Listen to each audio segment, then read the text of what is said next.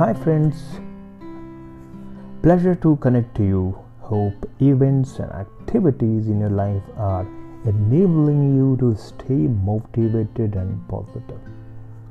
Well, let us proceed with our story series with another one.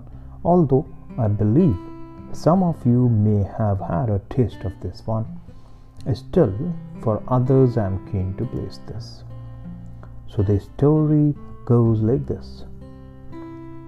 A lady was once heating up a pot of water on a gas stove with the intent of cooking pasta for her family for dinner. Unfortunately, a frog fell into the pot while it was setting on the stove. So while it wasn't his intention to be stuck in a pot of water, he didn't try to escape. He was comfortable enough as he was. So the lady soon turned on the flame to begin boiling the water. As the water's temperature began to rise, the frog was able to adjust the body temperature.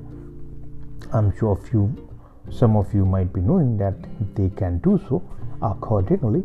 So he remained in the pot without trying to do anything to change the situation.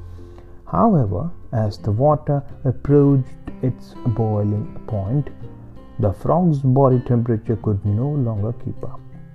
He finally tried to jump out of the pot, but with water temperature continuing to increase, he didn't have it in him to make the leap because he already lost his energy.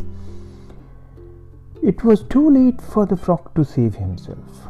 So, out of this narration, the moral which comes out for all of us is that things don't always go as planned in life, and they certainly don't always go the way we want them to. But no matter how bad a situation is, it is critical to be proactive and face the problem head on. Unlike the frog, who waited until the last minute to try to do anything about the problem he was clearly facing. It's important to project the future outcomes of the obstacles that hinder you and mediate them before they get past the point of no return.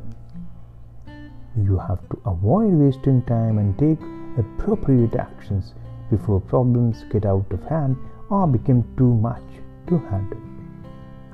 So that was the story for you all. Well, that's it. I hope and I wish that you like it. Thanks so much, everyone. Take good care of yourself. See you again soon. Bye-bye.